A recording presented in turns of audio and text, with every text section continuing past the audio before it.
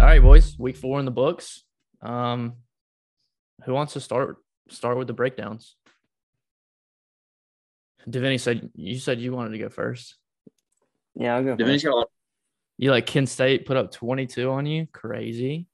Well, it wasn't on me, but yeah. On Georgia, whatever. Yeah, it was one of those weeks, man. I feel like a lot of teams have those during the year, and luckily ours was against Kent State. I feel like if it was against, Tennessee or somebody, probably would have lost. But I'll give credit where credit is due. Kent State has some dogs in that offense. Their quarterback Schlee is a pretty good thrower. He knows how to do the RPO really well. He's got like 3-quarter throw. Throws it like a shortstop. Their running back was a menace. He refused to go down. He's very quick too. I'd love to have him on our team. Yeah, because you don't have enough running backs already. Yeah, I was about to say, y'all are really hurting for a running back. And they also had a guy at wide that just turned on the Jets on one play. So I mean, they had some guys, and they came ready to play. And Ladd played bad. Our defense wasn't. Hopefully, this will be a growing week for them. I told y'all during the game that they needed this. They needed adversity and kind of almost an embarrassment. Not completely, but a little bit. But yeah, so I mean, Kent State was a team that spreads the ball out.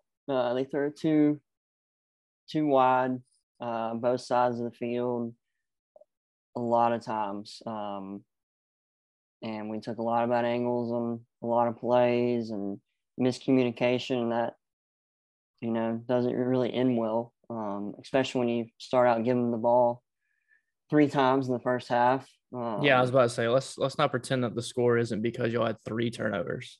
Yeah. So I mean, that's how it started off rough. We gave them a couple opportunities to get points, and our defense stepped up when they needed to a couple of times, especially after that muff punt in the first quarter. They went 3 and out after that muff punt and kicked field goal. So, there's a lot of things that can be taken away from that and worked on. But and one thing I noticed from a defensive standpoint is on Kamari Lassiter got picked on, and going back and watching a couple of the games from earlier in the year, South Carolina and Oregon, even though the score doesn't really show that, but Kamari Lassiter is he still has a lot of growing and learning to do out wide the core spot.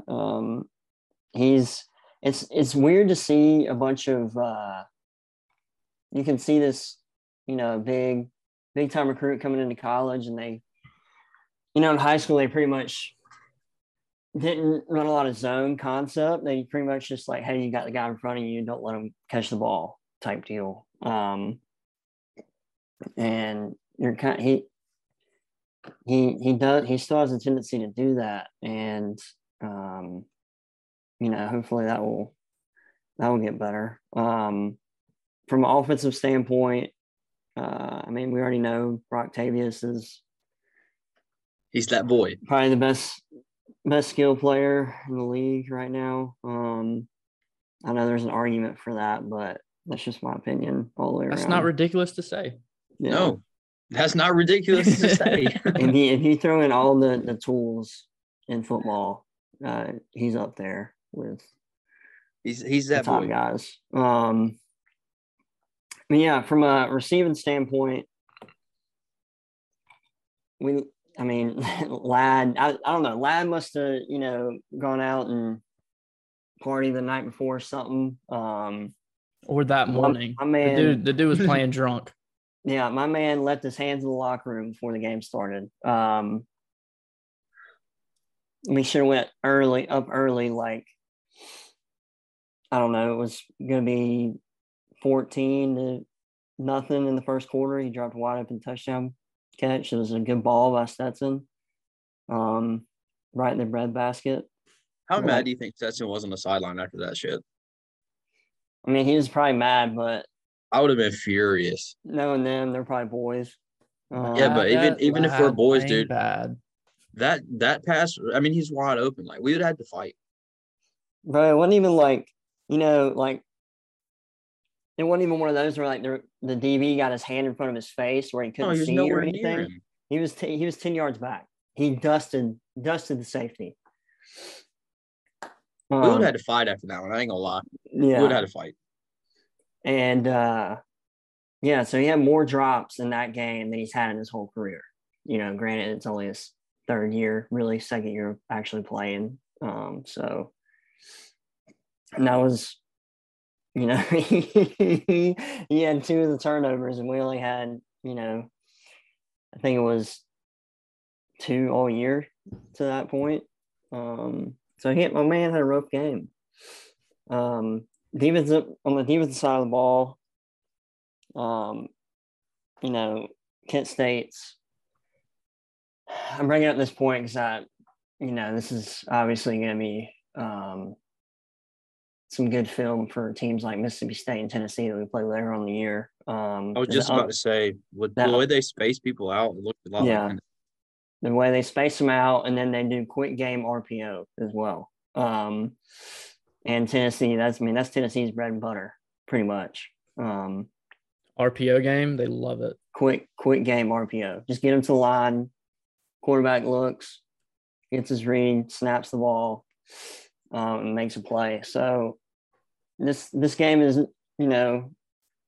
really good teaching lesson for that aspect. And overall, we just couldn't, we had a bad day of tackling.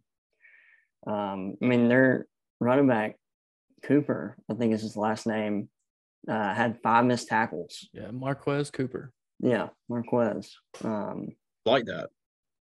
Yeah, dude was a dog. From an offensive efficiency standpoint, Sam, I was wrong about being perfect in the red zone. Like y'all, we're 25 for 26, actually. We missed a field goal. Yeah. So I think it was against Sanford. I want to say. Yeah, that means y'all suck, right? Yeah, we're trash. X. Stetson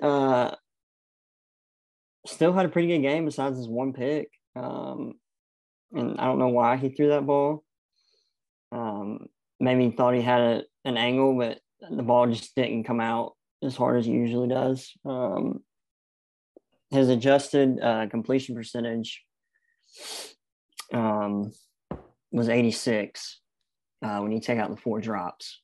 So still pretty good. O-line, someone I think that's not going to be there in a couple weeks is Tate Ratledge, who's been starting at right guard for us. He's been battling Devin Willock the first 4 games of the season. He allowed 3 pressures and had a pass block grade of 61. Tate Ratledge, was he against last year's class? Is he a freshman or is he a sophomore? He's a sophomore. Okay. I think he's a true sophomore.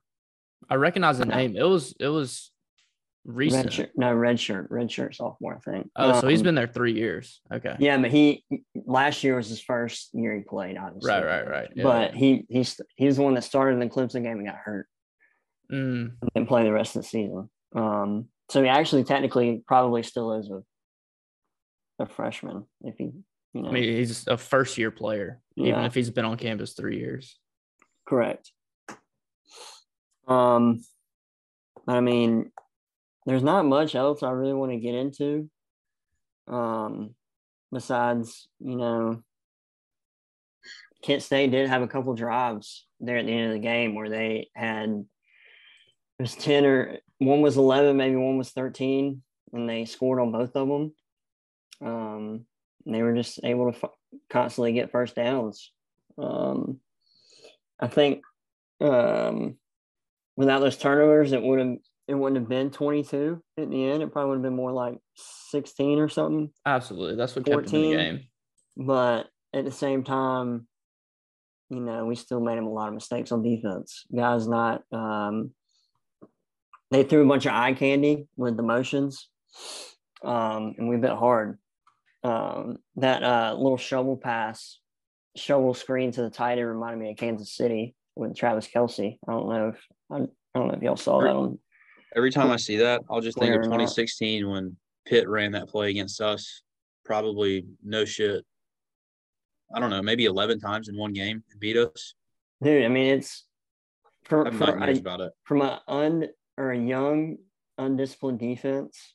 I don't really want to say undisciplined. Obviously, we're disciplined, but like you have quarterback shotgun, running back to his right. You got tight ends H back.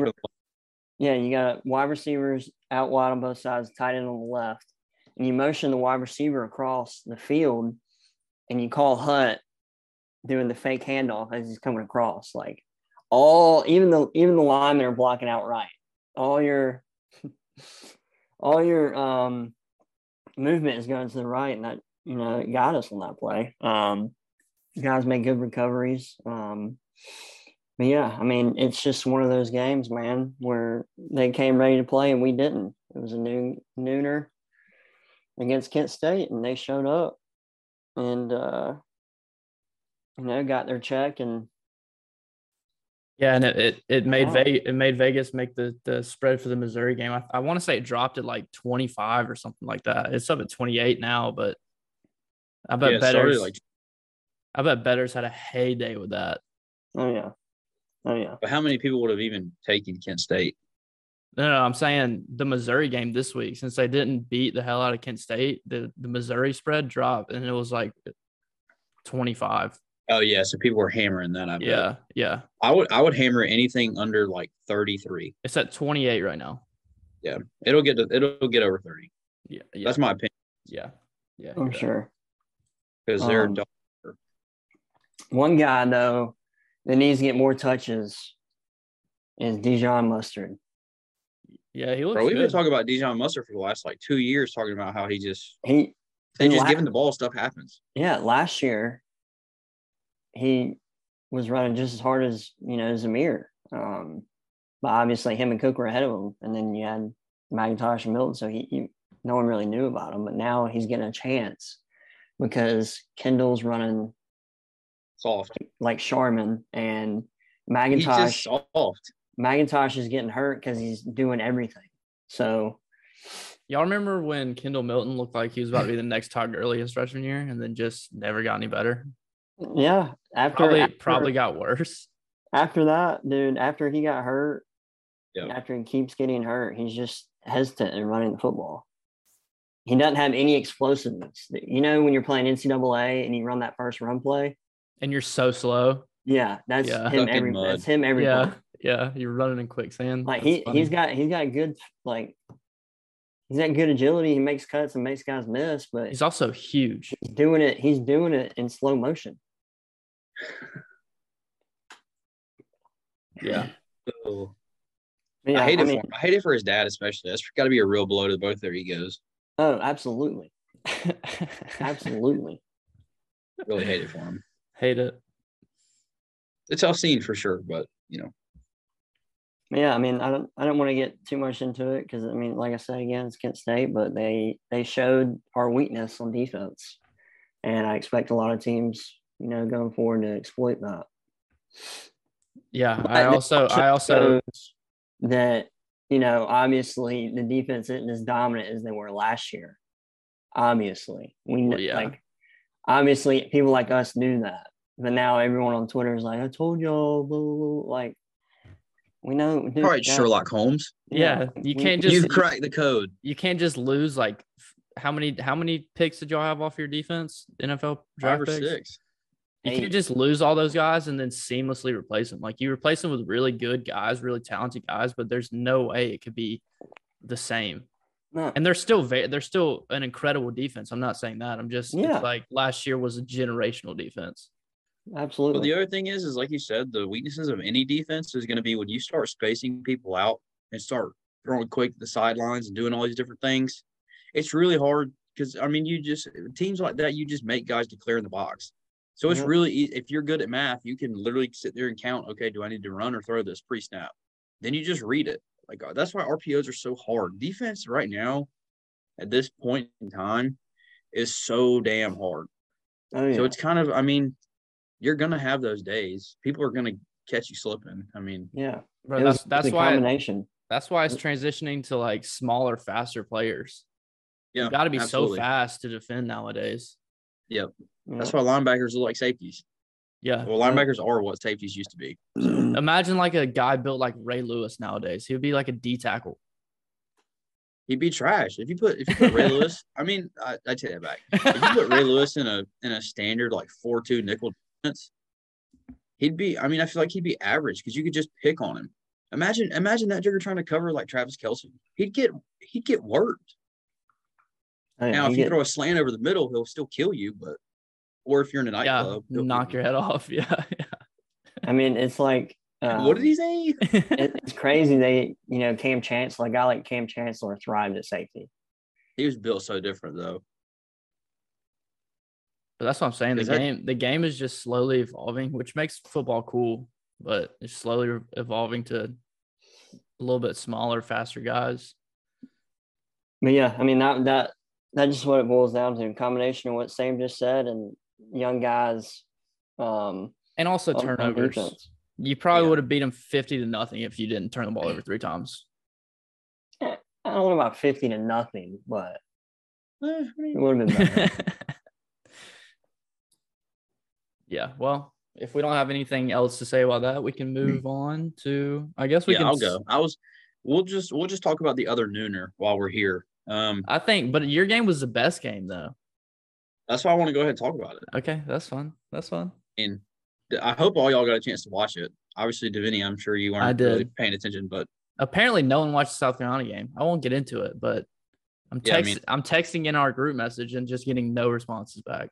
It was a tough scene. Disappointing. I didn't. The only games I did watch on Saturday were mine and Sam's because they were on at the same time. So I would flip back and forth, and then it's despicable. Later, I watched like the first half of the Florida Tennessee game, and then I did shit the rest of the night. So yeah, I was occupied during the night games. But I'll do better this week. I mean, definitely gonna watch you guys on Thursday. Well, yeah, we play on Thursday, so. Sick.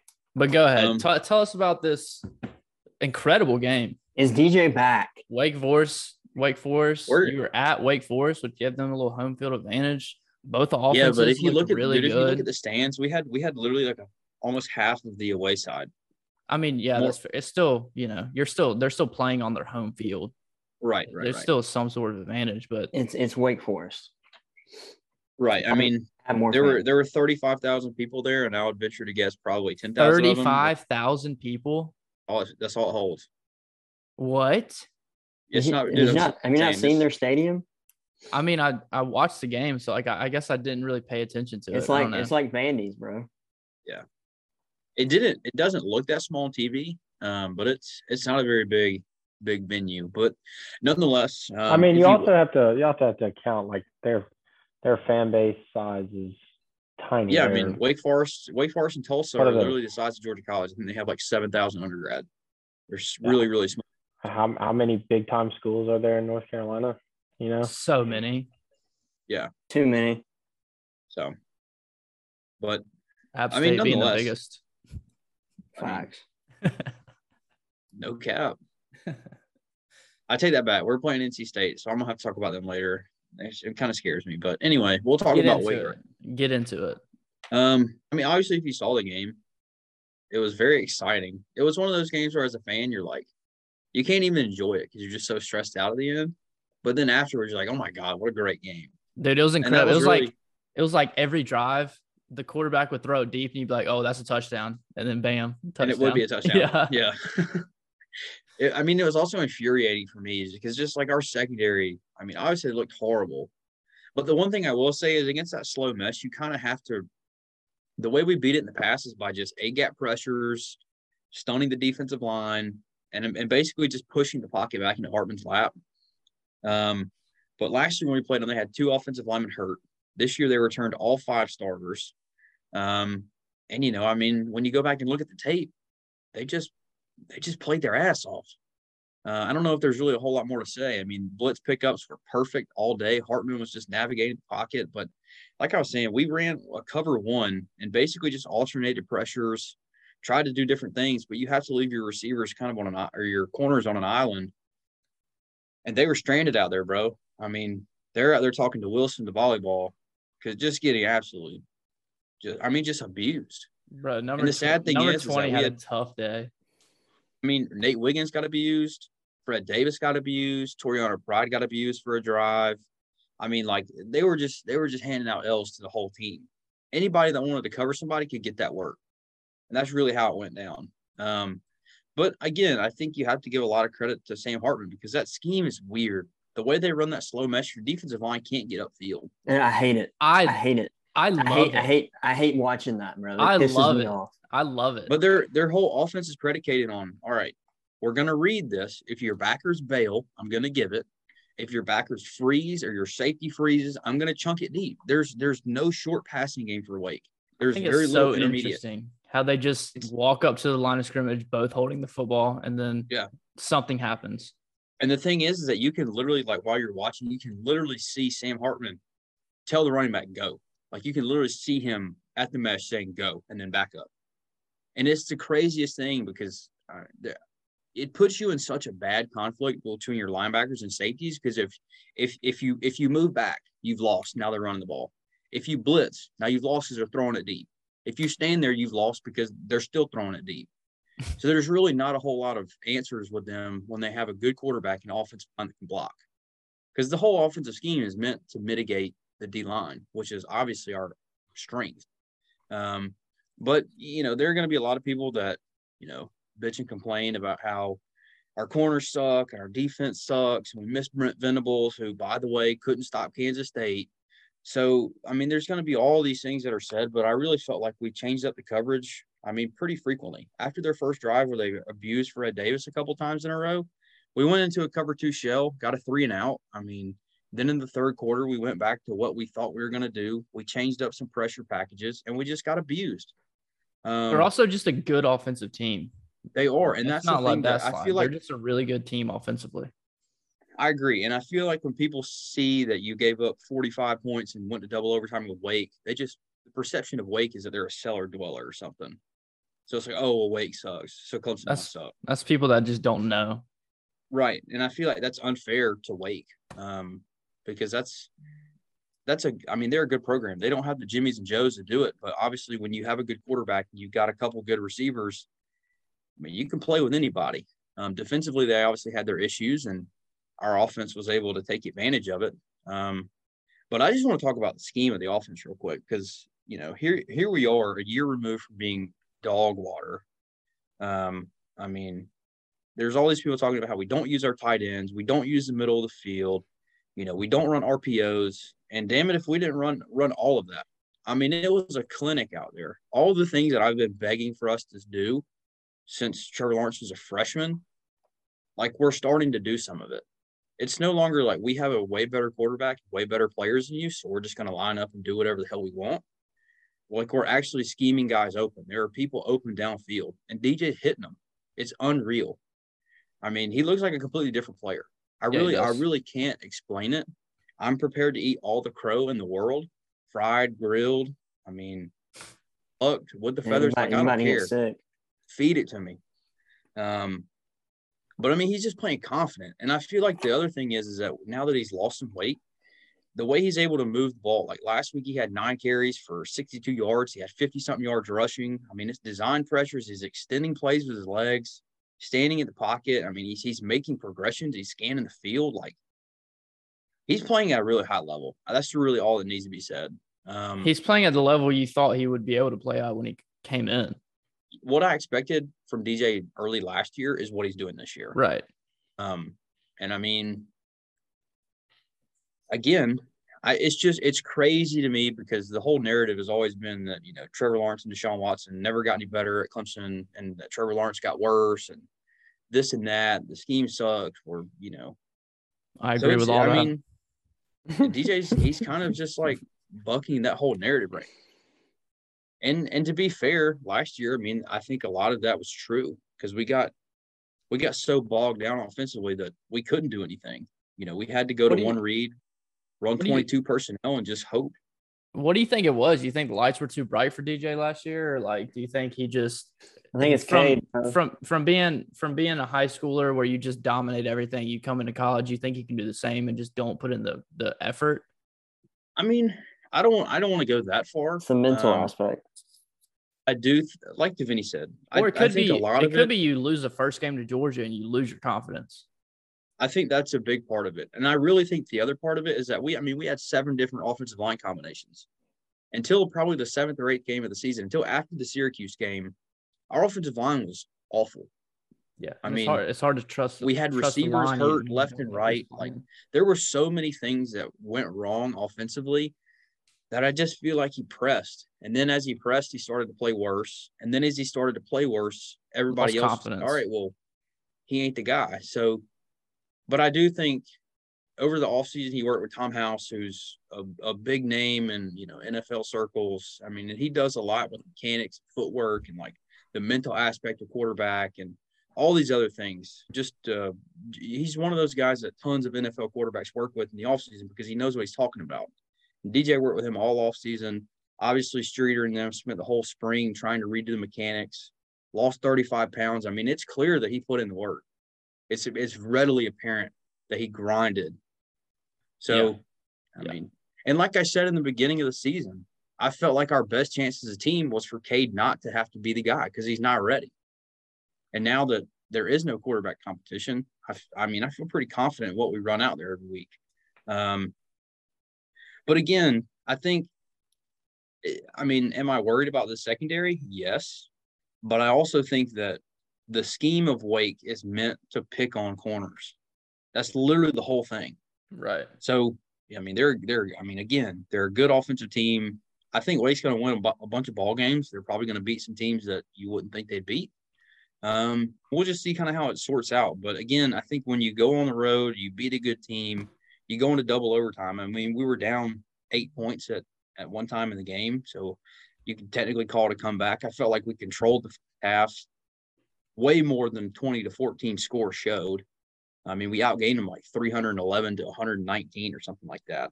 Yeah. Will Shipley again is just a man on a mission. He's a beast, dude. He had another 100 yards. I hate it, but he's a beast. And the thing is that it's not like he's spectacular at any one thing. He's good at everything, and he just plays hard. It's hard. That's the thing, dude. He's one of those guys that you could never really get pissed off at because it's like he's going all out every time. He's the guy that is like dripping sweat at the end of playing kickball PE. Like going way too hard in gym class. He's that guy. And I wish we had like 50 of him because you'd be impossible to beat. In one point in the game, I think it was I think it was outside the tackle run to the right, and I think it was a strong side. And I think the tight end misses block, and it was a tackle for a loss or at the line, and he got up and just started screaming at him. I was Oh like, yeah, that's what you want. You want to, yeah, if you do your job, I'm going to do mine. And you call yeah. them There out. was multiple plays like that. There's one that was on the first drive where we had a cat blitz coming off of Bo Collins, and Bo didn't pick him up. He gets tripped up. He goes over there and grabs Bo Collins after the play. The next one was on a swing pass, which I think you're talking about. Davis Allen hits the guy, and I can't remember who's at receiver trying to block downfield, but he doesn't hold on his guy. He just kind of like bumps him, and it's still like a 9 or 10 yard gain, and Shipley got him to shoot his ass out. It's like you got to have those guys. So like I said, I'd love to have 50 more of them, but again, I think overall, again, I'm never going to complain about winning. I'm never going to complain about beating a good team on the road, and I'm never going to complain about getting to watch games that are that fun. That's really what it comes down to. So obviously NC State's a whole different challenge schematically, but I think we match up a little bit better. Hopefully we'll have some guys back off injury. But again, if DJ keeps playing the way he's playing, we're going to be hard to beat. So. Yeah. And I haven't really looked at your schedule, but I feel like these two games might be the hardest games on the schedule. In my opinion, yeah. You get Syracuse, who I think Syracuse has a solid defense. Syracuse is a solid They're a good team. If Notre Dame finds an offense. Notre Dame Yeah. flop, Louisville flop, Miami flop, South Carolina flop. Yeah, I feel like this is your 2-game stretch because again, after this you got, I think Florida State's a good team on the road. Yeah, Florida State's gonna be sneaky. So I can't think of who else we play. And in South Bend. Who do we play after NC State? Do you have it pulled up? Yeah. I know we're on the Boston road. College. NC State, Boston College, BC. Yeah, Florida BC is State. trash. You got 2 straight away games. Then Syracuse at home, at Notre Dame, Louisville at home, Miami at home, South Carolina at home. Yep. The schedule sets up nice, but again, I think I don't see any any teams that are like, oh, they might beat you. Except, NC State's a good team. Yeah, NC State's a good team, but we're going to talk about it more. So we'll save that for a little later. Yeah. All right, so it's down to me and you. Who you want to go or me go or? I can go ahead and go. That's fine. As for recap for the game, kind of tough one. It was really sloppy from our end. If you watch that game, you really feel like we could have walked out of there with a 3-touchdown win. I hated watching it because I don't know. It's just like you just beat yourself. Oh, and that's the epitome of Jeff Collins. Like that's why he's no longer the coach. Is we just continue to beat ourselves. 0 for 5 in the red zone. That'll never get it done. I was sitting there watching the game with Connor, and I said there was one point we got down to about the 11, and I said I got money says right here that we don't score. And the next play, Jeff fumbled. They picked it up, and they would have scored a touchdown if it wasn't for an insane hustle play by Nate. Incredible. So I'll get to that. I'll get to that in a second. But so it was really frustrating just to see the offense just continue to look sloppy. Jeff actually had one of his better games. Yeah, he did. It's just we just don't finish drives. We do a lot of dumb shit. I thought the play calling was really poor. 0 for 3 on 4th down. There was a real weird play where he lined up in like a triple formation and ran belly from like the 3-yard line on 4th down on the goal line and got stuffed. It was just really stupid play call. I didn't quite understand it.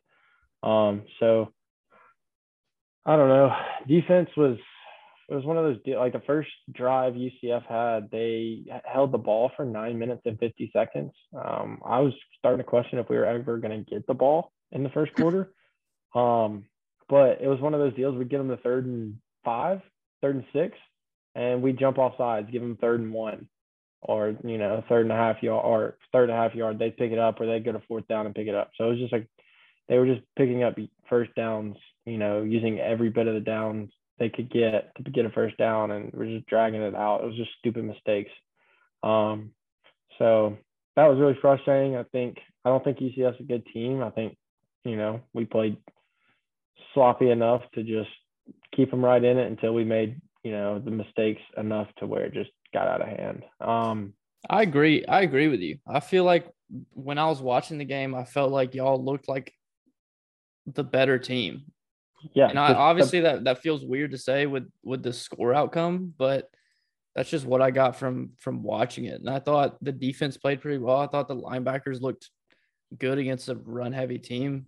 I don't know. It's just it was a markedly different look from Ole Miss to that game. I know Ole Miss is a much better team, but like we didn't even look like we came out to play against Ole Miss. This past Saturday, we just looked like the more talented team, which is strange to say, but I agree. Just not coached. I agree with that too. Couldn't put anything together. So I think that was what was really frustrating about it. But kicking was poor. Another block punt. Oh my God, dude. That pissed me off. I really think, honestly, like honest to God, I think Jeff was on a short leash anyways, and his time was limited. But I think 4 block punts and that fourth one, I think that really just kind of showed the administration and showed everybody everything they need to see. Like, okay, like this guy's a joke. He's not correcting anything. I mean, it's simple enough to where if a block punt, if you practice it, you don't have 4 block. Nobody has 4 block punts in 4 games. It just doesn't happen. So That's can tell crazy. These things aren't being coached. These things aren't being corrected. So incompetence. Yeah, and I think it's pretty telling when Brent Key's first press conference today as interim, he said, we spent 2.5 hours this morning on special teams. Dude's trying to make up for lost times.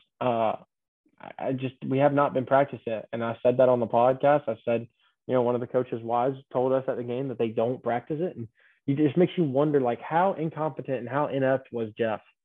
I think he has an ego issue. I think he has, like, lack self-confidence. So, like, he doesn't entertain other ideas. He doesn't entertain other, methods. And I think he just stuck to his gun really, and just was like, we're going to do it this way. And I don't know. I don't really know what his deal is. Or a 4-way.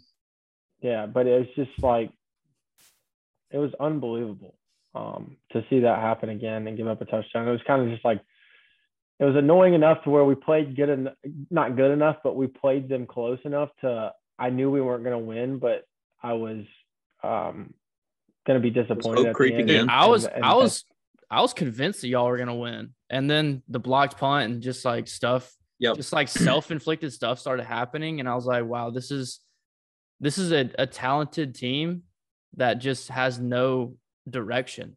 Yeah, and that's what frustrates me so much. I think with a solid coaching staff, this team's a 6-win team. I really do. Well, we said that in the beginning. That's not ridiculous to say. Schedule, like we were all on board. Like this team's good enough to win 6-ish games. I mean, you have guys like Nate McCullum. We're going to be getting Leo back. I mean, Malachi Carter had a good game. EJ has been playing really well. We've been able to get him the ball, but I don't know. It was just really frustrating. It just blows my mind that like he knows he's coaching for his job and he still is just not coaching. I don't understand. I guess some people just aren't cut out for it, but it's crazy. Not cut out for it and just stubborn to. So I don't know if y'all remember when Beamer was hired, there was the whole rumor that Brent Key might be taking the job. Yep.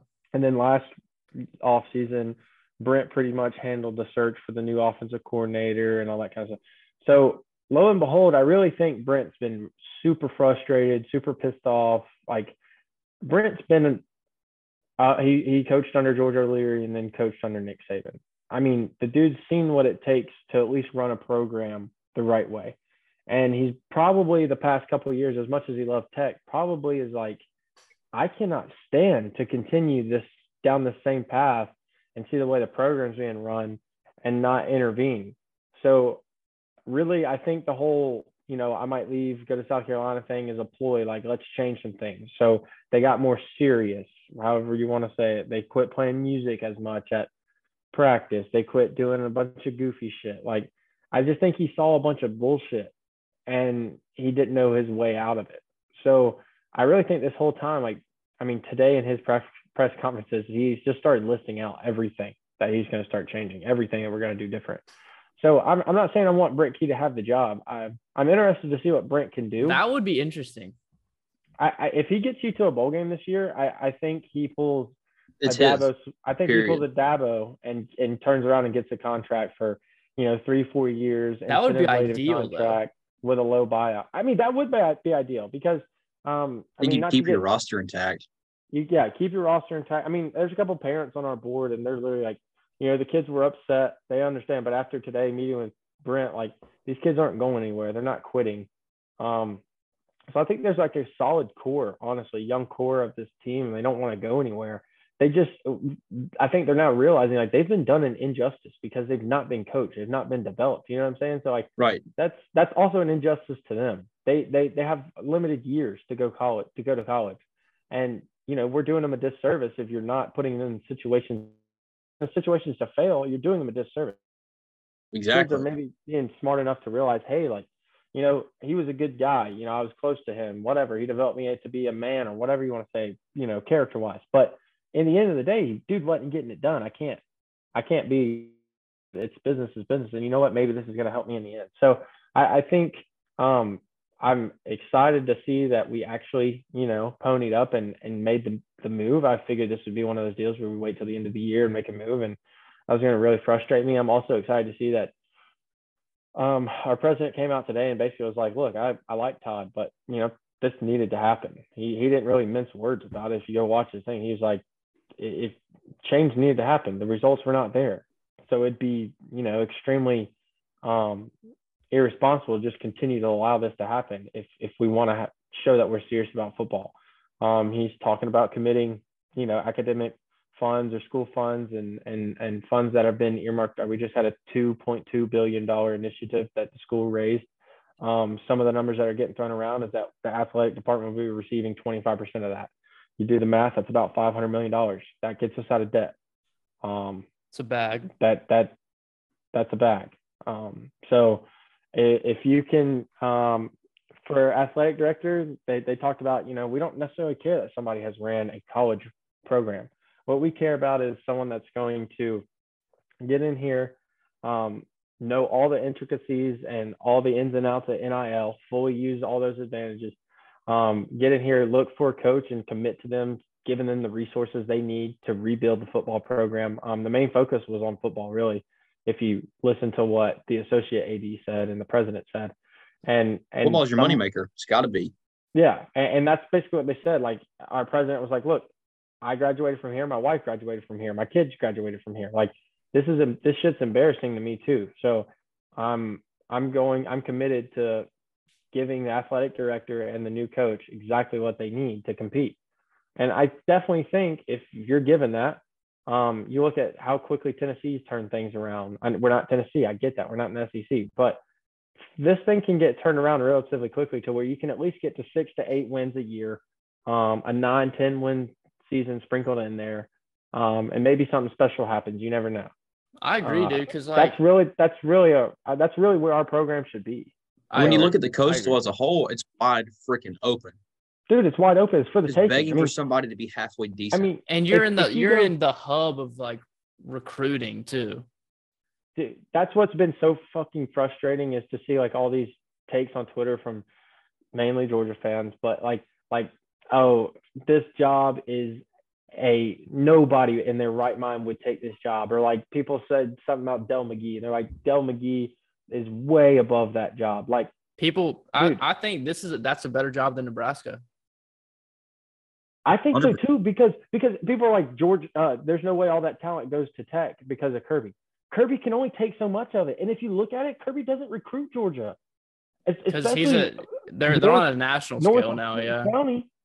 Right. Yeah. They recruit on such a national scale. They pick who they want.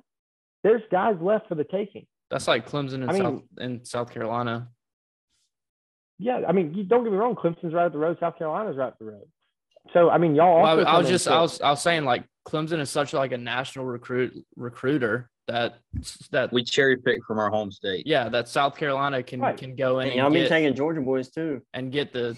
Yeah, I think we have like 9 or 10 commits from Georgia right now. That's the only thing. That's the only bad thing about There's enough to go around. Recruiting at Tech, though, is because you not only have Georgia, but you also have all these nearby neighboring state big schools that are also feeding into, the talent coming out of Atlanta. But I don't know if it necessarily matters, because if you get a guy, Florida, if you get a guy, also recruit Alabama.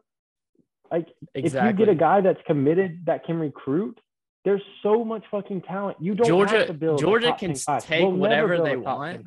Right. Georgia can take whatever they want. If Tech has a good recruiter, they can still have a top 15 class with Georgia taking whoever they want. Dude, we were a dog shit program, new, and we got a guy like Jahmyr Gibbs to come to us. I mean, we're not going to get 10 of those a class. We're not going to get 10 of those a class. And the good news is that whoever comes in next, they're about to be selling a whole lot of hopium, just smoking it. And also, you can't tell me the roster's not in a better spot than when Jeff took over. I will say there are a few absolutely. things. I think for one, Jeff had the right idea with the whole branding thing. Like, we needed to embrace the Atlanta thing. We needed to embrace this thing. Absolutely. Now, you have to also bring results with that, and he didn't do that, and that's where he failed. Like, coaching is also equally as important. You can't fucking forget about that. But also, one of the other things he did was completely turn over the roster. I mean, he took transfers. Some have worked out, some haven't. Recruiting has been better. People can argue that it hasn't. We've taken smaller classes and been more selective. We're not taking 26 people, but if you look at it as a whole, we're a better roster. At a minimum, when he took over, you were a 3-win team, legitimately. Now you're 6 to 7 wins with good coaching and better recruiting. You could easily turn that into an 8-win team, especially being in the Coastal. And you're guaranteed losses for now, for the next foreseeable future. I don't know, 4 years, probably Clemson and Georgia. That's just a matter of fact. That's on your schedule. Hey, same, bro. And there's no way around that. But you can't tell me that this is a shitty job to have. No matter what anybody wants to say, yeah, we're in the fucking basement right now. But if the school's committed and the athletic department is committed, I don't see how, if you get someone in there exciting, I'm not saying you're going to get Dion, but if you get someone in there exciting, like, Atlanta's a good fucking place to go watch. That's what I'm saying. It's not like a Duke job or like a Kansas job or something like that. Look at what Tim but Elko's doing. the only thing I'll have to say about this, and don't take this the wrong way. He's a hater. No, I'm not hating. Here comes the disrespect. He's been reading dog. Yep. No, this is facts. Jacob and Sam, y'all have been to a Tech game, okay? My thing about Tech football is y'all have so much potential, like we've all just been talking about. But the part that frustrates me, because I've been to a couple Tech games, is the atmosphere in the stadium from the students and everyone there. It's like you're not winning. Nobody's coming. You've not been to a game where you can't get people to come if you don't win games. All right, but here's a fact we can look at. Most, like, our fan base, most people have a tie to Tech at some point, alumni, something. You can't say the same because Georgia is the state school. So by numbers, Georgia versus Georgia Tech game, that's probably going to be heavily favored towards Georgia fans. So in that aspect, yeah, I get you. That aspect, that atmosphere sucks. Also, when you're winning 3 games a year, students don't give a shit, especially at a place like Tech when the students already, it's a struggle to get them to come to places. So when you compile that, yeah, the atmosphere is not great. But in times when we're going to an Orange Bowl at night game against like a ranked Virginia Tech team, I can promise you that atmosphere was fucking great, and I've been there. So if you get back to the point where it's a good product that people want to go watch football, the atmosphere will be just fine. I agree. You have to win to get people to come. That's like at the end of the Muschamp era, South Carolina got dogged for not being able to fill a stadium, and now they're one of 3 SEC teams this year that have sold out all of their home games so far. Because there's hope. There's hope that they're going to win games. Right. Don't take this to offense, but y'all aren't necessarily winning, or y'all aren't necessarily like. We're not even winning. We're not even winning yet. We won 7 games last year, but people are still. We're still filling the stadium. We ran the triple option, and a lot of people didn't care about that, and that ran off a lot of the fan base. But when we were good running the triple option, when we won the 2008, 2009, when we went to the ACC championship games back to back, like when we were good, like that atmosphere is plenty fine, and it's in the city of Atlanta. If you're a good team, you're a top 25 team, you're playing a top 10 team, there's going to be people in Atlanta that are like, shit, let's go to that game. It's a college football game. You're in the South. Like that's really not been a problem. It's a problem right now because we suck ass, and who the fuck wants to go watch a shitty game? And then when you play at the same time, when you're playing Georgia and Clemson, which have both won national championships recently, both are peaking, that's hard to compete with as a fan base. So the atmosphere looks like it really sucks. But as many games as I've been to, night games, weekend games, or mid-afternoon Saturday games, like if you're playing good football, it's not a problem. And there's things definitely that the athletic director and the program have to look at as a whole and improve as well. Like, do we need that stadium expansion? No, it's completely screwed us, and that's why we're in debt. Do we need that upper deck in the north? No, take it out. Put beer gardens, put party decks like they're putting all over the place. Like, you can improve the game atmosphere tremendously.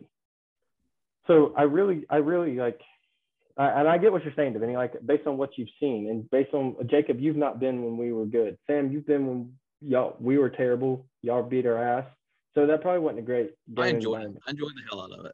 Great in game Everybody environment. was super nice. I'm not saying I didn't enjoy it. I'm just saying from the I was talking from the student body aspect. I wasn't really talking about the fan base. But dude, like Saturday night against Western Carolina, I mean, we're not good. The student section was packed until we looked like shit. But the student section was more packed than I've seen in a while. People aren't going to watch you if you're ass. That's just a cold hard truth. Right when you get a little bit of hope, right when people think you might be good, it'll be packed. And that's why, but that's also why it was so important for us to make these moves now and get serious about this shit now, because I think there gets to a point where there's almost no return. Like it already doesn't help that we bring kids in to school the way we do, right? Like you're not recruiting the average high school football or high school kid that loves college football, right? Like, so we got to work to get kids there anyway. So I totally get what you're saying, Vinny, but like, I mean, it's not like Texas school where we've never had this and we have to build it from the ground up. I mean, there have been for years, tons of history at Tech where we have the fan base to support a good football team. Yeah, I agree. So, I mean, I totally get what you're saying. I'm not being dismissive of what you're saying, Vinny. Like, the atmosphere y'all have seen. Davini just sips on that haterade. But, like, it's also, it's not a transitive property. You can't, like. No, dude, it just used to piss me off going to the games. You win one national championship, and you start hating on people. For real. But Shut the fuck up. I mean, it's kind of hard, but, like, it's not comparative to Clemson and Georgia, right? Like, it's just not. It's not something that is compared. Like, our alumni base is probably the most spread out of any school in the country because people graduate and they leave. They go elsewhere for jobs. Like, we don't have a high retention rate of alumni. We don't need a 55,000 person stadium. We need 45,000 person stadium, and we need a good football product. And I promise you the atmosphere is good. Like I said, like I can only swear by it because I've seen it growing up my entire life, but there have been plenty of games where it's sold out and it's loud as shit. There used to be whiteouts when we were good. Miami games. Well, I remember that. Tech games. I mean, I think I went to a whiteout. Plus, it got whited out in 2011 when we were undefeated. I think we lost that game, though. No. Is that the one we won? Yeah, that was Sammy Watkins' year. Yeah, so when Sammy Watkins was a freshman, it was just going crazy on everybody but Tech. Yeah, I remember that. But I'm just saying, like, the product determines what I'm not saying it should be like that. Like, Nebraska is unwavering. They could go 0-10. Well, they don't have anything else to do. But what else are they going to do? They're going to fill a stadium. But in Atlanta, you're competing with Atlanta United. So if it's an undesirable game. You're competing with meth. You're competing with hanging out at the Shell. I mean, you're competing with whatever concert's going on that day. Yeah, it's just. I totally get what you're saying, but if you put a good product on the field, that's not going to be a problem. I mean, shit, we've had recruits under the Jeff Collins era say the atmosphere was great on like a night game. And I'm thinking, what the fuck are they talking about? But I mean, also, they've not seen what it's like when we had a Notre Dame team in there. You know, that was when we were good. The College Football Live was there and you couldn't buy a seat in the stadium. I mean, yeah, it seems like a really long time ago. It probably was, but I don't think that that's completely dead. So,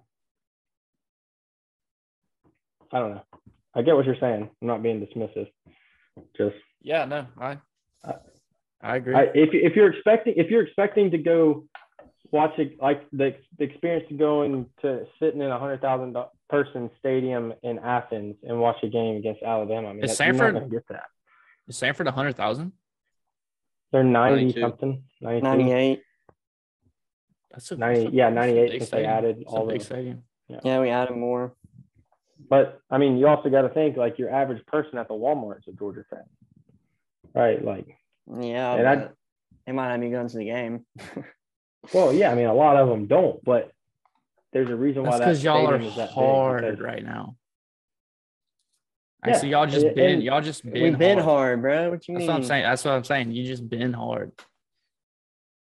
but I mean, Anyways. also like, and I guess this might be my last point. Like, y'all haven't gone to the lows that we've gone to, but I've also gone and watched a game in Athens where I sat up in the upper visitor section, and it was out like even outside of the visitor section, upper deck was not full, and it wasn't a loud game. So I mean, like, I'm not comparing it to Athens by any means. Obviously, from a number standpoint, it doesn't compare. You can't really compare. You can't compare it. But I was just saying stuff that would need to improve. The first step is better play. Yeah, and I agree. Yeah, I think one is precedes that goes for every team in the nation. Yeah, I agree. It does need to improve, and fans need to be better. Like, I think this is the first time our fans have been this unified over anything ever. Was firing Collins, and like you get a lot of people on there, which I think is horseshit anyways. That are like, I'll be back now that we fired him. Like I said, I was gonna quit, but my ass was gonna be there regardless, right? Like I'm gonna support the program no matter what, as hard as it is. But one leads to another, right? You put a good product on the field, you win games, you make it entertaining. The fans and all the sidewalk fans that are whatever you want to call them, that are not gonna show up when you have a bad product, they're gonna come back. So I agree. I get what you're saying, and you make a good point. It does need to improve, but yeah, we can get to a point where it can. It's just we have to first and foremost put a better product on the field. Yeah. Also, just keep in mind that loyalty is cool. Yeah, I mean, it doesn't really get you much other than the fact that you say you stay loyal, but yeah. Yeah, I mean, it's cool. A lot. It's cool though. I respect the hell out of it. No, we know you're loyal. That's all that matters. That's all that matters. Yeah, but it would be a lot cooler to just like, you know, selectively care, right? Like I can't turn it off. Like we're getting our ass kicked against Ole Miss. I can't turn it off. Right. But yeah, there's people out there. There's people out there on Saturdays that if their team's getting their ass kicked, they go and do something else and have just as good a time. I can't do it, right? What a life. Right. Ignorance must be bliss for those people. I mean, meanwhile, I'm sweating bullets at 1:30 in the afternoon because we're about to get beat by Wake. It's the best worst thing that ever happened to any of us. Yeah. So agreed. Bro, and like, sorry, I'm gonna go off tangent real quick. Like, Sam was saying. Oh, it's okay. We haven't been on a tangent about. Yeah, you're right. About Sam said about just hanging out. Yeah, sorry, hanging out with just people watching the game. It's so like, I feel awkward. It's kind of unnerving. No, honestly. I feel awkward because I sit there and I like. They'll say like people will say something and I'm just like in my head. I'm just like, dude, like. Not right now, bro. I just sit there and just don't talk. because I don't want to seem like a That is- jackass. yeah, you that's- know? It's like, dog, I'm at war. I'm at war right now. I need you to shut up. That's the tough thing about being like so deep into it. And like, you know, Not a my social family, thing for us. my family is very big Carolina fans. They love Carolina football, but when you are so deep into it and you like know every single player and you're knowing what they're trying to do with the plays they're running, it's really tough to watch with people.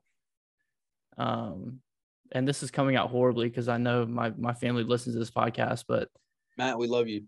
yeah, and mom. No, I get what you're saying. Like, it's like I almost feel awkward for Yeah. me caring so much. Like, people look at me when I'm watching a game and they're like, why Like, does relax. you care this much? Yeah, they're like, dude, relax. chill. Again, we're going to war for 3 hours. I need you to shut Yeah. up. Yeah. I'm like, you don't get it. And then people are like, y'all suck so much. Why are you watching? Like, I don't know. Have you ever And then just you gotta seen put a hands on 'em. horrific car crash and you watch the video 10 times?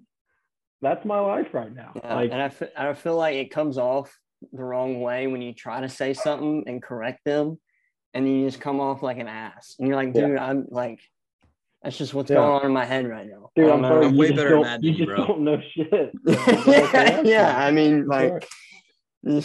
just keep your mouth shut, all right? Let daddy talk. I mean, dude, I mean this no disrespect to my dad. Like, my dad cares just as much as I do, but he doesn't like watch it or like put as much into it as I do. So like, he'll say things that are like wrong, and I get in an argument with him, and I'm like, and then at the end, I'm like, no, you just don't know as much as I do because you don't care as much as I do. And like, I sound like an asshole, but like, You're an idiot, Dad. I hate you.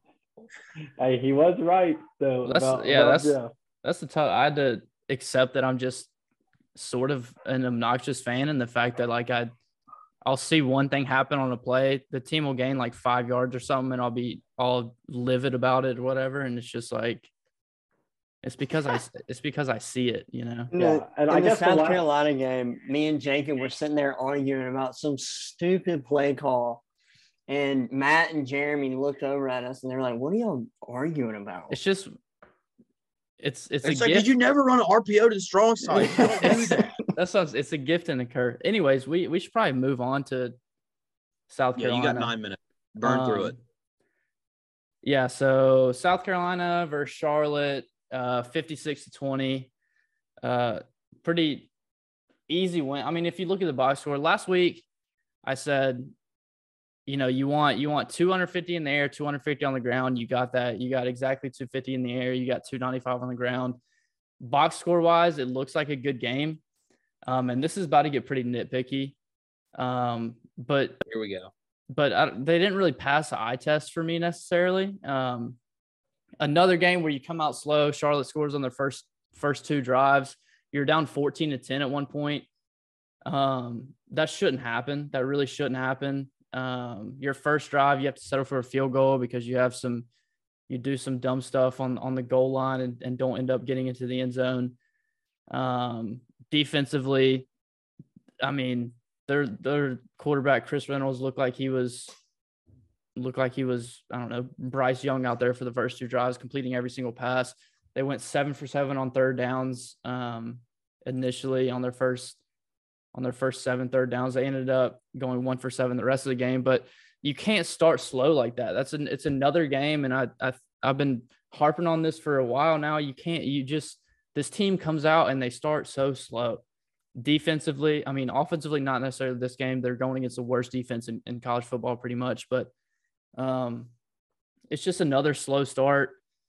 And, you know, you have all these injuries on defense, but at the same time, they're all guys. All the backups to the guys that are injured now are guys that were recruited to South Carolina, and they should out-athlete these Charlotte kids, and that just didn't happen initially. And you made adjustments, but when you get back into SEC play with Kentucky next week, that's not something you can't just gift them points initially. You can't start slow on defense and gift them points. You saw what that did during the Arkansas game. They went up 21-3, and then you can't fight back from that. So just starting slow is just the kryptonite of this team right now, and it's so frustrating to watch. And you look at the box score, and it's like, oh, South Carolina played a good game. You know, Marshawn Lloyd had 170 yards rushing, 3 touchdowns, averaged 11 yards a gain or 11 yards a rush, and had that hurdle play or whatever that I'm sure everybody's seen. But it just, the first half, just, you can't do that. You can't do that against a lesser team like Charlotte. It's embarrassing. You look stupid. You're giving up points that you shouldn't give up, and having pass interferences that you shouldn't against these receivers. That, no disrespect to those guys, but you should easily out athlete these guys. And of course you picked it up in the second half, and you ended up, scoring 30-something unanswered points, and the defense turned it up a little bit. But again, you can't do that against legitimate teams. Spencer Rattler had a fine day. We didn't need him to stretch the field. We kept everything short. We relied on the run game, which is a good game plan. I don't know if you can do that against good teams. But just overall, the play wasn't good enough. It was fine, and the offense played well. The starters scored on every single drive that they were in for. The only drive we didn't score points on was when Luke Doty threw that interception really late in the game, like 6 minutes left in the fourth quarter. So that's fine, but this isn't a game you can learn anything about the offense in. The only thing you can learn about the offense in a game like this is if they struggle. So them scoring on every drive doesn't tell you that they're all of a sudden they have things clicking or they're a good offense. It's just, that's what they should do. They're playing against a high school team. No disrespect, but it's just unfortunately the truth. I mean, it is what it is. When you play a team like that, you want it to look not easy, but it should have been 60-0. And again, you have injuries on defense, but the guys like O'Donnell Fortune, number 25, I want to say he's been on campus 2 or 3 years, and he's Cam Smith's backup, and he looked terrible, honestly. He just pass interference and was giving up passes, and I don't know. It's just like, where Clemson needs him, man. We're talking about building depth, and it's just that, I don't know, a showing like that in the first half of the game. This is, again, we haven't scored a touchdown in the first half of any football game this year, which is incredible. It's almost like you have to try to do that at this point. It's insane. Seriously? Yeah. You haven't scored. I mean, Wow. we've kicked a couple field goals. You haven't scored. Can you say that one more time? Haven't scored a touchdown in the first quarter of any game this season. Wow. It's bad. And I don't know. I mean, it's really tough to get pissed off about a 56-20 win, because I don't know if I even gave my prediction in the last podcast, but I was thinking 45-20. So they even passed my expectation. But at the same time, there's the eye test, and initially they didn't pass it. And, eventually they got their shit together and figured out a way to stop them. But you just can't do that. You can't do that. You should be able to dominate this team from the initial whistle. But yeah, I mean, again, the running game was really good, which is something you needed. Does Marshawn Lloyd gain confidence after this game and turn his season around a little bit? I don't know, maybe. He looked like the best athlete on the field easily in that game. He was breaking tackles, jumping over people, just doing some incredible stuff, which is what you thought he would be able to do when he came into South Carolina. And then, the other running backs played fine. I don't know. I hate to be upset about the game, because you did win, and for this program recently, wins don't come super easily. But you would like to see a more clean game overall. The defense didn't play well. The linebackers are slow. The D-line, just with 2 5-star guys, 2 5-star recruits on it, it should be better. It should be way better. Jordan Birch still somehow doesn't know how to set the edge. And I like the guy. I think he adjusted and played well. I think he's played fairly well all season, but there are plays where he just can't set the edge. And it leads to guys getting outside and getting big gains on the outside. But yeah, I mean, other than that, you got a couple turnovers, which was nice in the second half. You got a couple turnovers in a row, which really blew the game out of the water. You need to get your skill guys going. You know, I'm looking at the box score right now, and Jaheim Bell had 2 catches for 9 yards. That guy might be the best athlete on the team, and he has 2 catches in a game against Charlotte.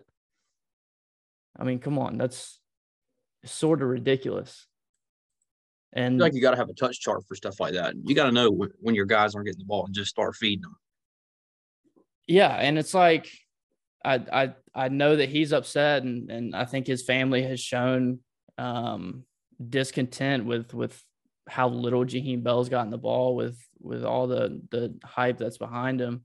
And he's a good player, and he makes plays when the few plays that the ball is in his hands. But I don't know, man. It's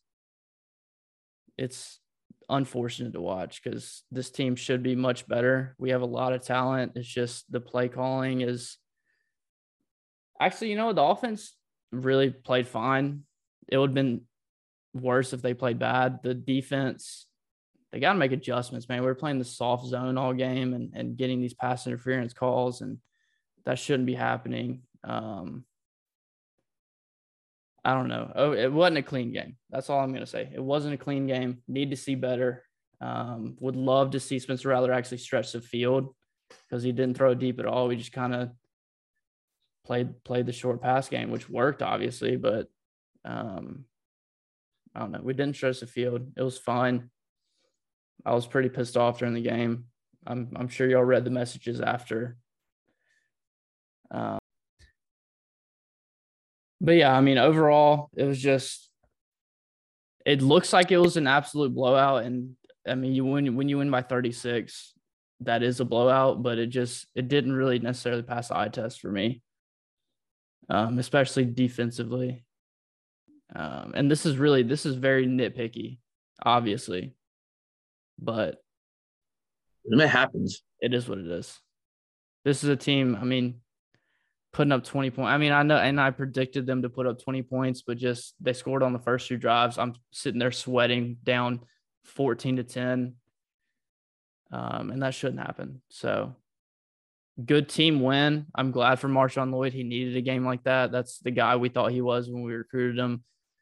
Hopefully he can keep it going. I don't know. You got to get your other skill players involved, like Antoine Wells and Jaheim Bell. But yeah, I think you dominated this game, not because of play calling, but just because of your players are just simply better than the other team. And that's not going to work in the SEC. So that's kind of all I got. hey, a win's a win. A win is a win. You're back to 500, but there's a lot of stuff you need to improve on, I think. Yeah, but I mean, you got South Carolina State this week, so it kind of I feel like it kind of works itself out. Yeah, You get another week to go beat up you finally get these warm-up games that most teams get in the first couple games of the season. But there's a lot to iron out still if you want to go into Lexington next week and win that game. So.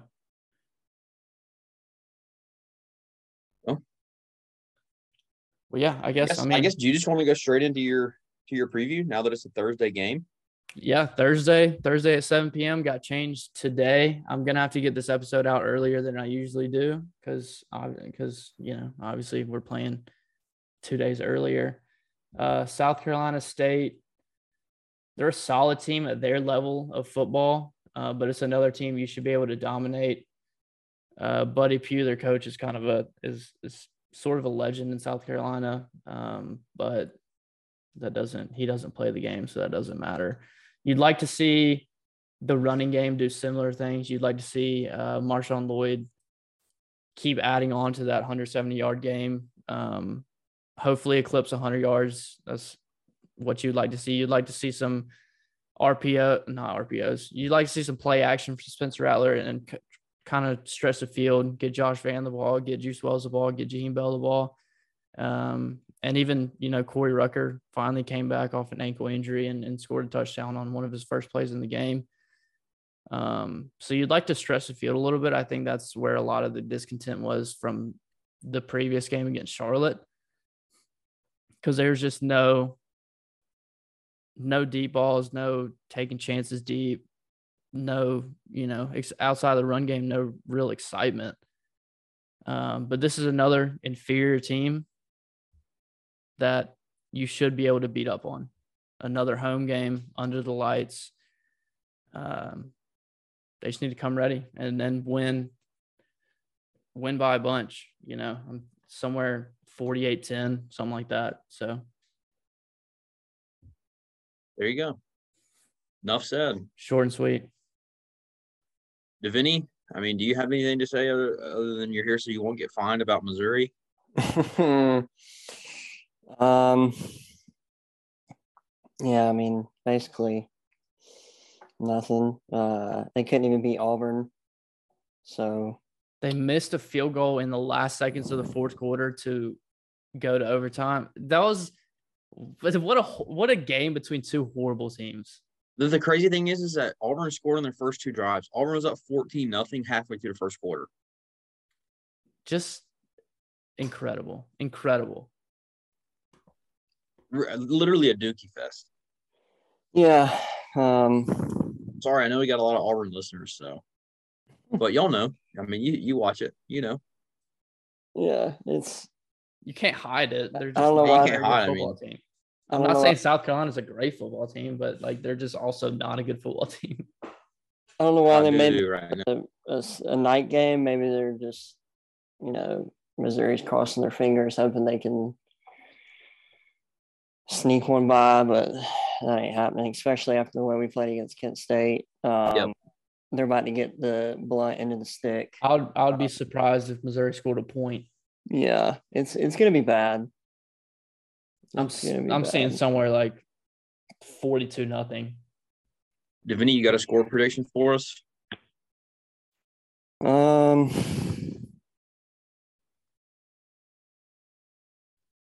go 45-3. I like that. Yeah, I mean, that 45-6. And also not looking like they'll have Luther Burden, right? Yeah.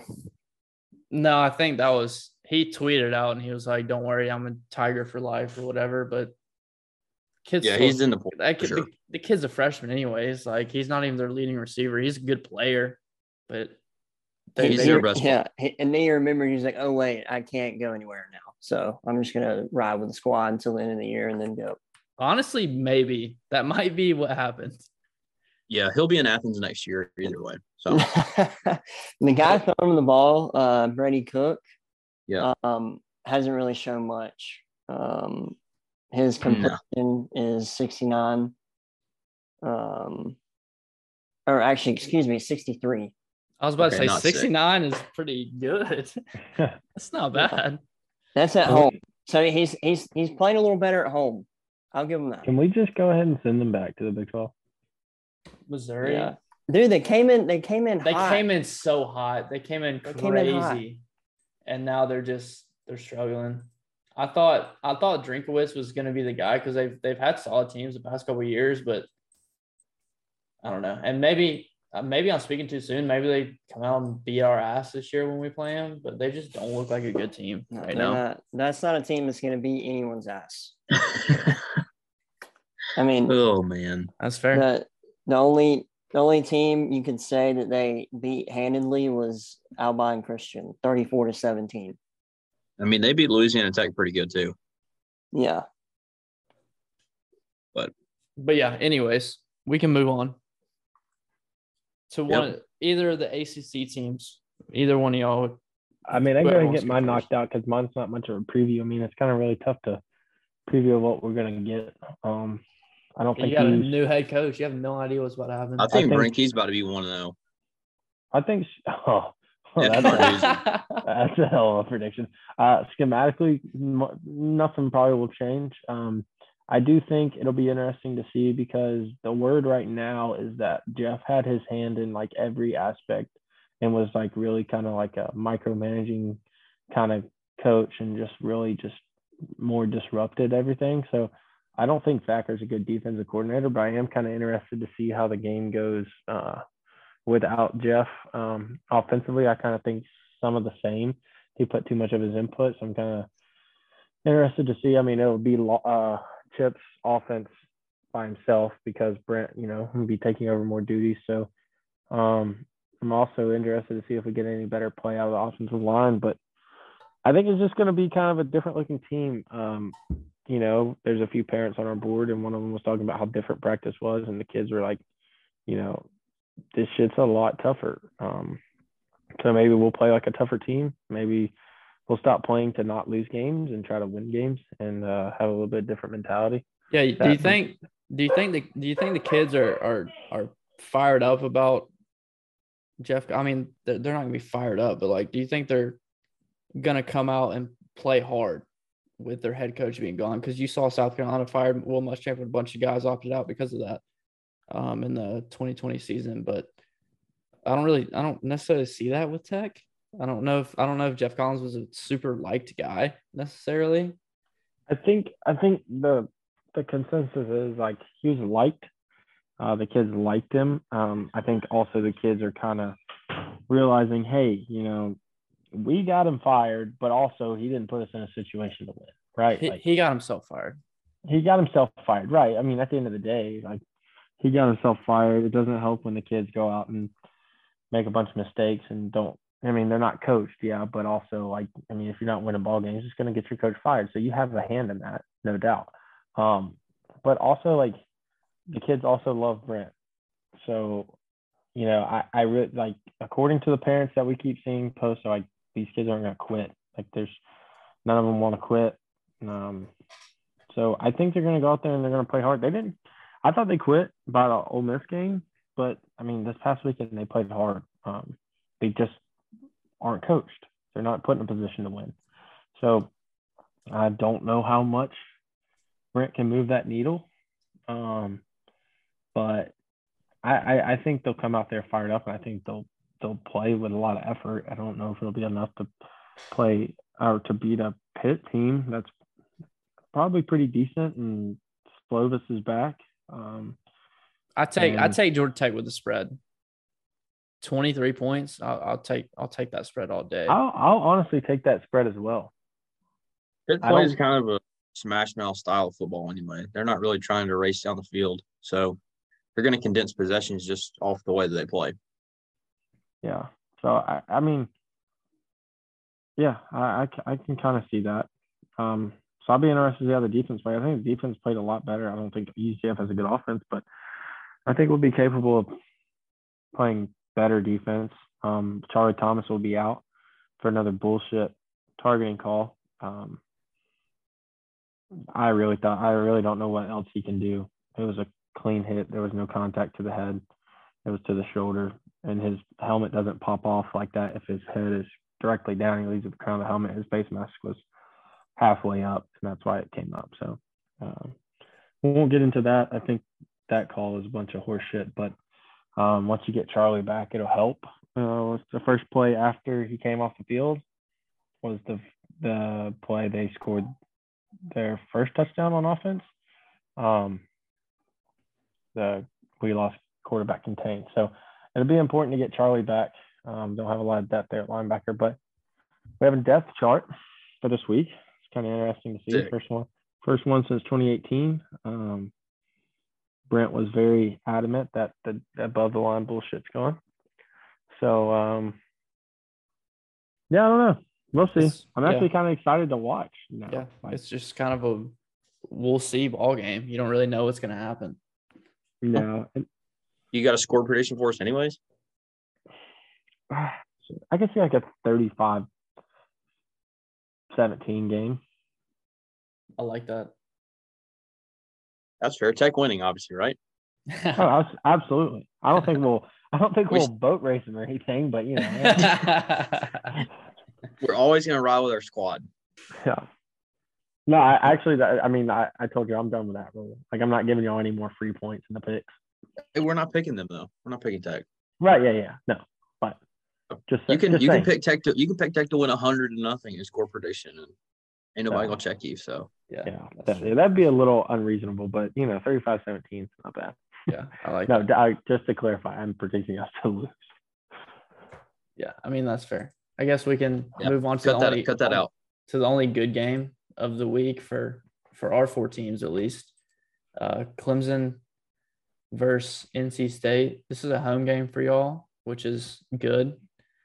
ESPN gives you an 83.5% chance to win the game, which is a little surprising. I agree. But hey, tell me what you think. I mean, obviously we're going to be playing in a hurricane, I think. We're favored by 7. Obviously, this is a game that we lost last year in Raleigh. I hate Dave Doran. I hate his face. I hate his voice. I just hate everything about him, honestly. And I mean, I feel like everybody kind of hates Dave Doran. But anyway, I digress. But I think this is clearly the biggest game left on the schedule for us. I think it's, offensively we've played really good at times. Last week against Furman, we got off to a really hot start. Against Tech and Louisiana Tech, not so much. But obviously the points have piled up. I mean, we scored more points the first 4 games of a season than ever before, which who'd have thunk it? But it's just about playing a complete game, because if we can now NC State has a really good defense. Their defensive line, especially on the interior, is very stout. Their linebackers are extremely experienced. They almost, I mean, between Peyton Wilson and what's his name, Drake Thomas, they're almost like Skowski and Spector. They're a little more athletic, admittedly, but they just have so much experience, and they play hard, they play physical. Like, there's not going to be a whole lot of easy stuff this front 7 gives you. And I think the way our pass protection has been nearly flawless the entire season, aside from Blake Miller kind of getting eat up by Keon White a few times. I mean, I think it's definitely going to be the biggest test for them. I don't think there's going to be a ton of running room, but if we can keep DJ upright and hopefully he can throw through the monsoon, that'll be the good thing about him having an absolute howitzer. But again, I think it's just about offensively getting into a rhythm early and not letting off of it. Because against Wake, like I said, we dominated the first half. We had 300 yards of offense, only 20 points. You had one drive where you get to the 2-yard line, and I mean, you could have gone for it.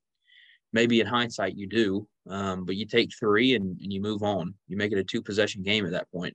But just finishing some drives with touchdowns, and if you can get up early on this team, I think you have a good chance, because Devin Leary hasn't been nearly as good as I would have expected. Obviously, they beat East Carolina by a point. I mean, they slaughtered Charleston Southern. They beat Texas Tech, which frankly is an okay team, but they had their backup quarterback in. Mm-hmm. So they just haven't really put it together yet. So I think, obviously, at receiver, they've got some issues, because Thayer Thomas and Devin Carter are both pretty good players. But they lost to Mecca Mezzi from last year, who was just a beast in the boundary. They did a lot of there's a lot of curls, attacking short, quick game and zone. But again, I think their offensive system is probably a better matchup for our defense than Wake. They're not going to – I think they're going to take shots now that they see what's on tape. But I don't think they're really built to run the ball in the middle, or throw the ball deep. I think there's going to be a lot more that plays into our favor, just because your front 7 is so disjointed against Wake. Your linebackers, your safeties, and your defensive line all have to play different keys, whereas against a more standard scheme, you can have your front 7 working as a unit. But again, I fully expect them to take shots. It's just about limiting the big plays if we can. If they hit 1 or 2, I mean, it is what it is. You'd like to think you could force some turnovers in the rain. But again, I mean, it's going to be nasty for both teams. So I don't really expect a high-scoring game. I don't expect a real crisp, clean game. I think it's really going to be about who plays better in the mud. And if you think there's going to be somebody that plays better in the mud than Will Shipley, I'd like to hear about it. Because, I mean, he doesn't bathe. he's just got that mutter mentality. So like I said, it's the biggest game left on the schedule. We're favored by 7, and I think that shows more respect for NC State than probably the way they've played. But again, I think our defense has definitely got some holes. I mean, I'm not going to get too far in the weeds with what I think is going to happen, kind of, schematically and with play calling and such. But I think it's going to be a tight game. I think it's going to be down to the wire, a lot like it was with Wake, because I think you see a lot of similarities between both teams. Secondaries aren't that good. Defensive line is really strong. Linebackers are really good. For Clemson, it's just a matter of having everything kind of click defensively. But yeah, I mean, I think the other good thing about this that lines up well for us is that if it is one of those nasty games, we have 2 really good tight ends, and we showed a lot more formational flexibility with the tight ends. We've shown a lot more motion, pre-snap stuff. We've done what we did against Wake offensively. Like I mentioned, I felt like we really opened it up, and if we can keep doing that kind of stuff, I think we're going to have some success because their defensive secondary has shown that they're a lot like us. I mean, you've got good players, but they're not ready. So we'll see. As far as score prediction goes, I think like I said, I think it's going to be fairly low scoring. I'd like to think BT Potter could be the difference in this one, kicking the ball. I'm thinking, obviously, I'm riding with my squad. It's a night game in the Valley. It's going to be crunk. There's going to be a hurricane coming down with us. I mean, you're still going to pack the stadium out. I'm thinking something like, I don't know, like 27-21, 27-24. I think it's going to be close. I think both teams will probably hit a big play in the past game, but it's going to be a grinder for sure. Yeah, that's fair. It's going to be like last year. I hope it's not as ugly as last year. I hope it's ugly for different reasons because of the weather and just like conditions in general, as much as it is. Like last year, we just played awful. We had every chance in the world to beat NC State, and we just kept shooting ourselves in the foot. And then eventually DJ just, well, you know what happened. So it is what it is. But the fact that we went to overtime with those guys tells me more about them than it did us because right. We were atrocious at that point. Yeah. Should be a good game. I think it will be. I think being at home, being a night game, I think that and BT Potter could be the difference here. But we'll see. Yeah. Well, we've been incredibly long-winded this podcast so far, so let's just jump right into the picks. Well, okay. So we'll go through quickly what happened last week. Connor was nearly perfect. We all lost the Texas Tech game. Only Sid picked Texas A&M. So those are the only 2 games he lost, picking Texas and Arkansas respectively. Sid currently leads by 5. He's starting to put some pressure on us. Me and Connor neck and neck, 2nd and 3rd. Jacob is in 4th, and Davini's bringing up the rear 15 points behind Sid. So with that said, we're off. We've got Kentucky and Ole Miss. Ole Miss is a 6.5-point favorite at home. I'm taking Kentucky here. Yeah, I also am taking Kentucky. Connor has Kentucky as well for what it's worth. This one's a tough one for me. I think I want Kentucky to win because I don't want them being pissed off coming into our game. So I'm just going to pick Kentucky because of that. I don't think necessarily either of these teams are that fantastic of teams, but I'm going Kentucky.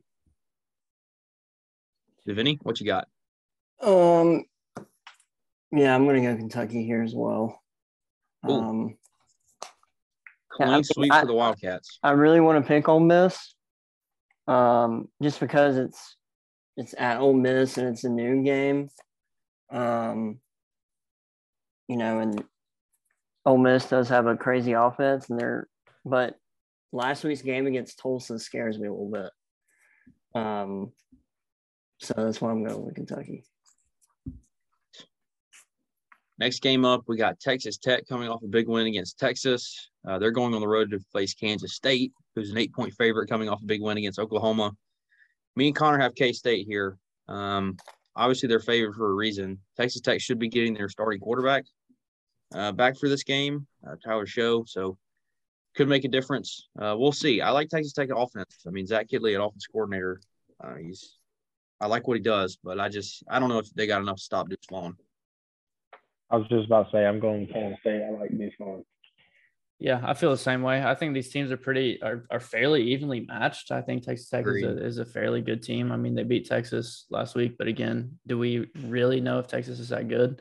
But Deuce Vaughn is an X factor, so I'm going K-State. I'm going K-State as well.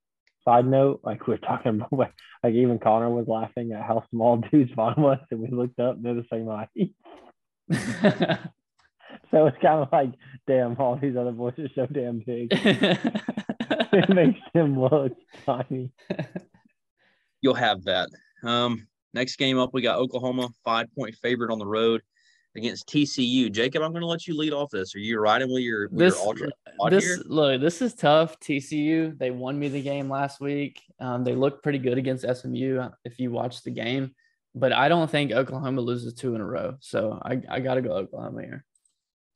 Interesting. Me and Connor also have Oklahoma. Connor, obviously, you're riding with the squad here. Yeah, I'm going Oklahoma. Brent will have the boys ready. He's not going to let them lose 2 in a row. So do it, Davini. Yeah, I mean 3 clean sweeps in a row. Wow. Okay. Next up, I don't even know if I need to say anything about this. Bama's a 16-point favorite against Arkansas on the road. They're only in here because this is a ranked matchup. This feels a lot like when Arkansas was a top 10 team going into Athens last year and got absolutely cracked. So, yeah, I mean, anybody not taking Bama here? Or can we just – cool, 4 clean sweeps in a row. I think we're all taking Bama. I still am not sold that Arkansas is not a good team. I think they beat themselves last week against Texas A&M, but Alabama's too good. So Bama's a 16-point favorite. Anybody think Bama doesn't cover? That's tough because I think that's a really good line. I think Bama covers that. Vegas. They really do this shit. I think Bama probably covers that. I think that's a really good line, though. Yeah, I agree. If you get beat by A&M, Bama's going to come in there and lay pipe. Moving on, Oklahoma State and Baylor. Baylor's the home team here, 2-point favorite. Baylor's looked pretty solid this year. Dave Aranda's got a pretty good team. Me and Connor have Baylor again. So, I mean, when Connor picks a Big 12 game, you kind of got to listen to him. Like I said, we have him on here for a reason as our Big 12 savant. So, yeah, I'm going to go with Baylor. You know what, dude? I'm going Oklahoma State right here. Yes, let's go. Let's make it interesting. One, you have to break up the picks a little bit. We can't all pick the same teams, but 2, I think these again are 2 pretty evenly matched teams. I like Spencer Sanders at quarterback, and I hope that he can make something happen there. So, yeah, I'm just going to OK State because I need to catch up on points. So, hey, it'd be like that. You got to take your chances.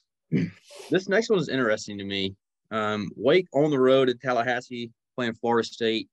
The Noles are a 6-point favorite. After the way Wake played against us, there's only one of 2 outcomes here. They either dust Florida State or they get beat. I'm going with they dust Florida State. I think this is going to be an absolute shootout, though. Yeah, I'm kind of calling the whole fraud thing on FSU, so I'm going to go with Wake. I agree. I picked Louisville in Florida State versus Louisville game, and they almost beat them. And Louisville is obviously not a great team so far. And I watched the Wake versus Clemson game last week, obviously, and Wake is a very good team. Not necessarily defensively, but offensively, they're going to put up points. So I'm taking Wake. Yep.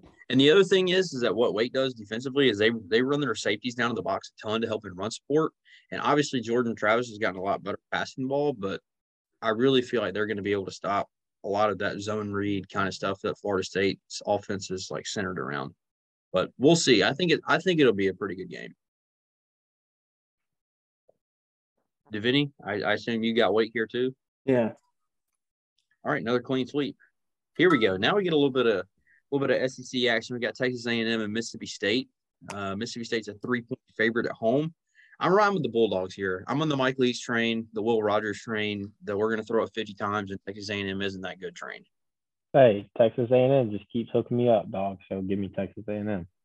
I think I'm going to I've already said I'm never going to pick those weird jokers ever again. I think I'm going to follow Sam's lead here and go Mississippi State. I think they, Arkansas is a running team. and obviously Texas A&M won that game. I don't know if they can hold up against the Will Rogers throwing the ball 60 times. I mean, the dude already has 1,400 passing yards and 16 touchdowns this season. So I'm gonna go Mississippi State.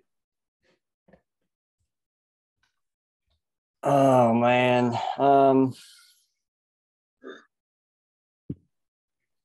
Get your coin flip.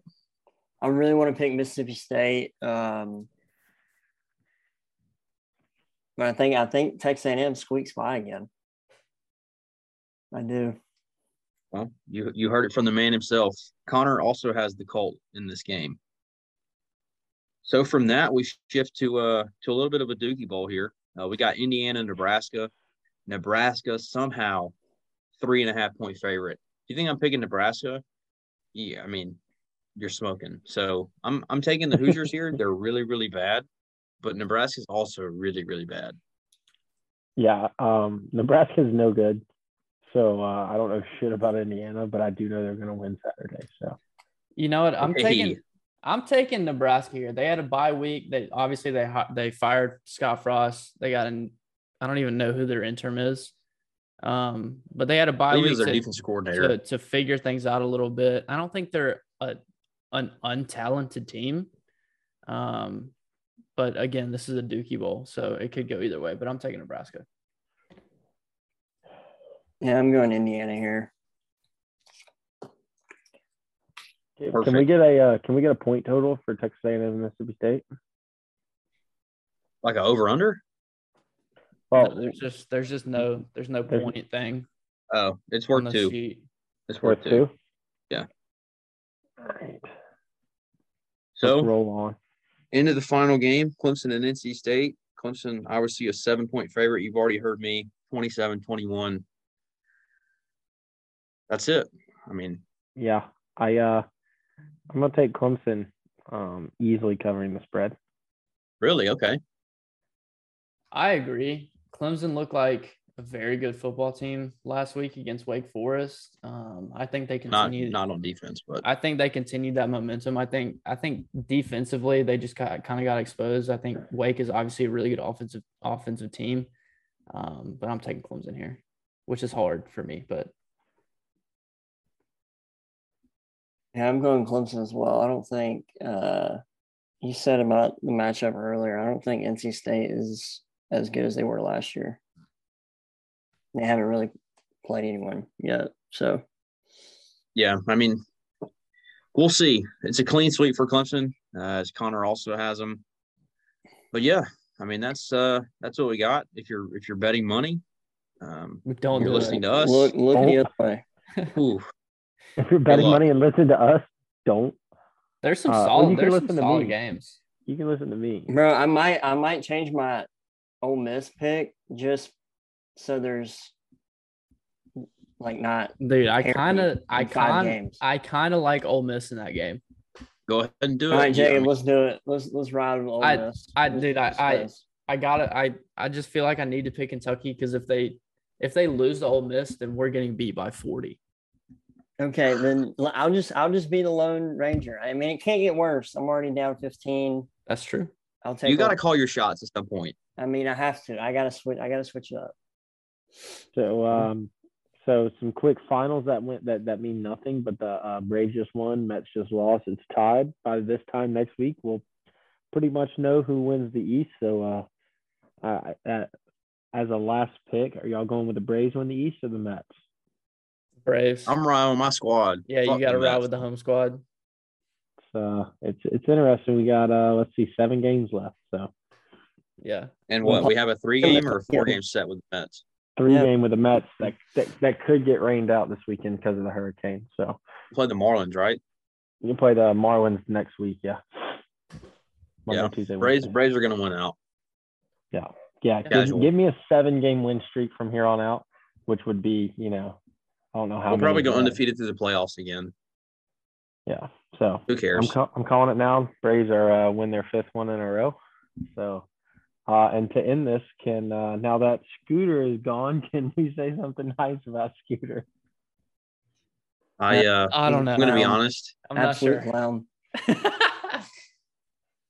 My favorite thing about Scooter was those sick Jean vest, jackets. hoodie, pullover things. Absolutely fire. Those are so rad. I mean, you should have got one, bro. What were you doing? Sid has one. What do you mean? I'll say something actually nice. I think he tried his best to work the Atlanta angle. It just didn't necessarily work. I think his branding was fine. A little goofy, a little gimmicky on certain aspects. I think his branding was fine. I think his coaching is shit. Yeah. You were supposed to say something nice. Coach. Yeah. Something nice. I thought it was cool how he had a actually, this is not nice. He tried to give himself a nickname of GC5. Turns out that's a model for a scooter. So he indirectly gave himself the nickname Scooter. So not nice, but good riddance. Comedic. I'll say one nice thing. He enjoys Waffle House, and I do too. Waffle House slaps. That's all I'll say. Good riddance. What's that? What's the ESPN show that has the good riddance segment? Around the horn. Pardon the interruption. Pardon the interruption. Yeah, whatever. Good riddance. Those shows suck. Yeah, good riddance. Bye, Jeff. Bye, Geoff. Bye, Scooter. That's what we got. We've been a little long-winded here. We had a lot to talk about from week 4. But yeah. Hey, if you're still out there listening to this 2-hour podcast, then we appreciate it. Thank you all. Thank you all for listening. We'll be back next week with hopefully some good news. So peace.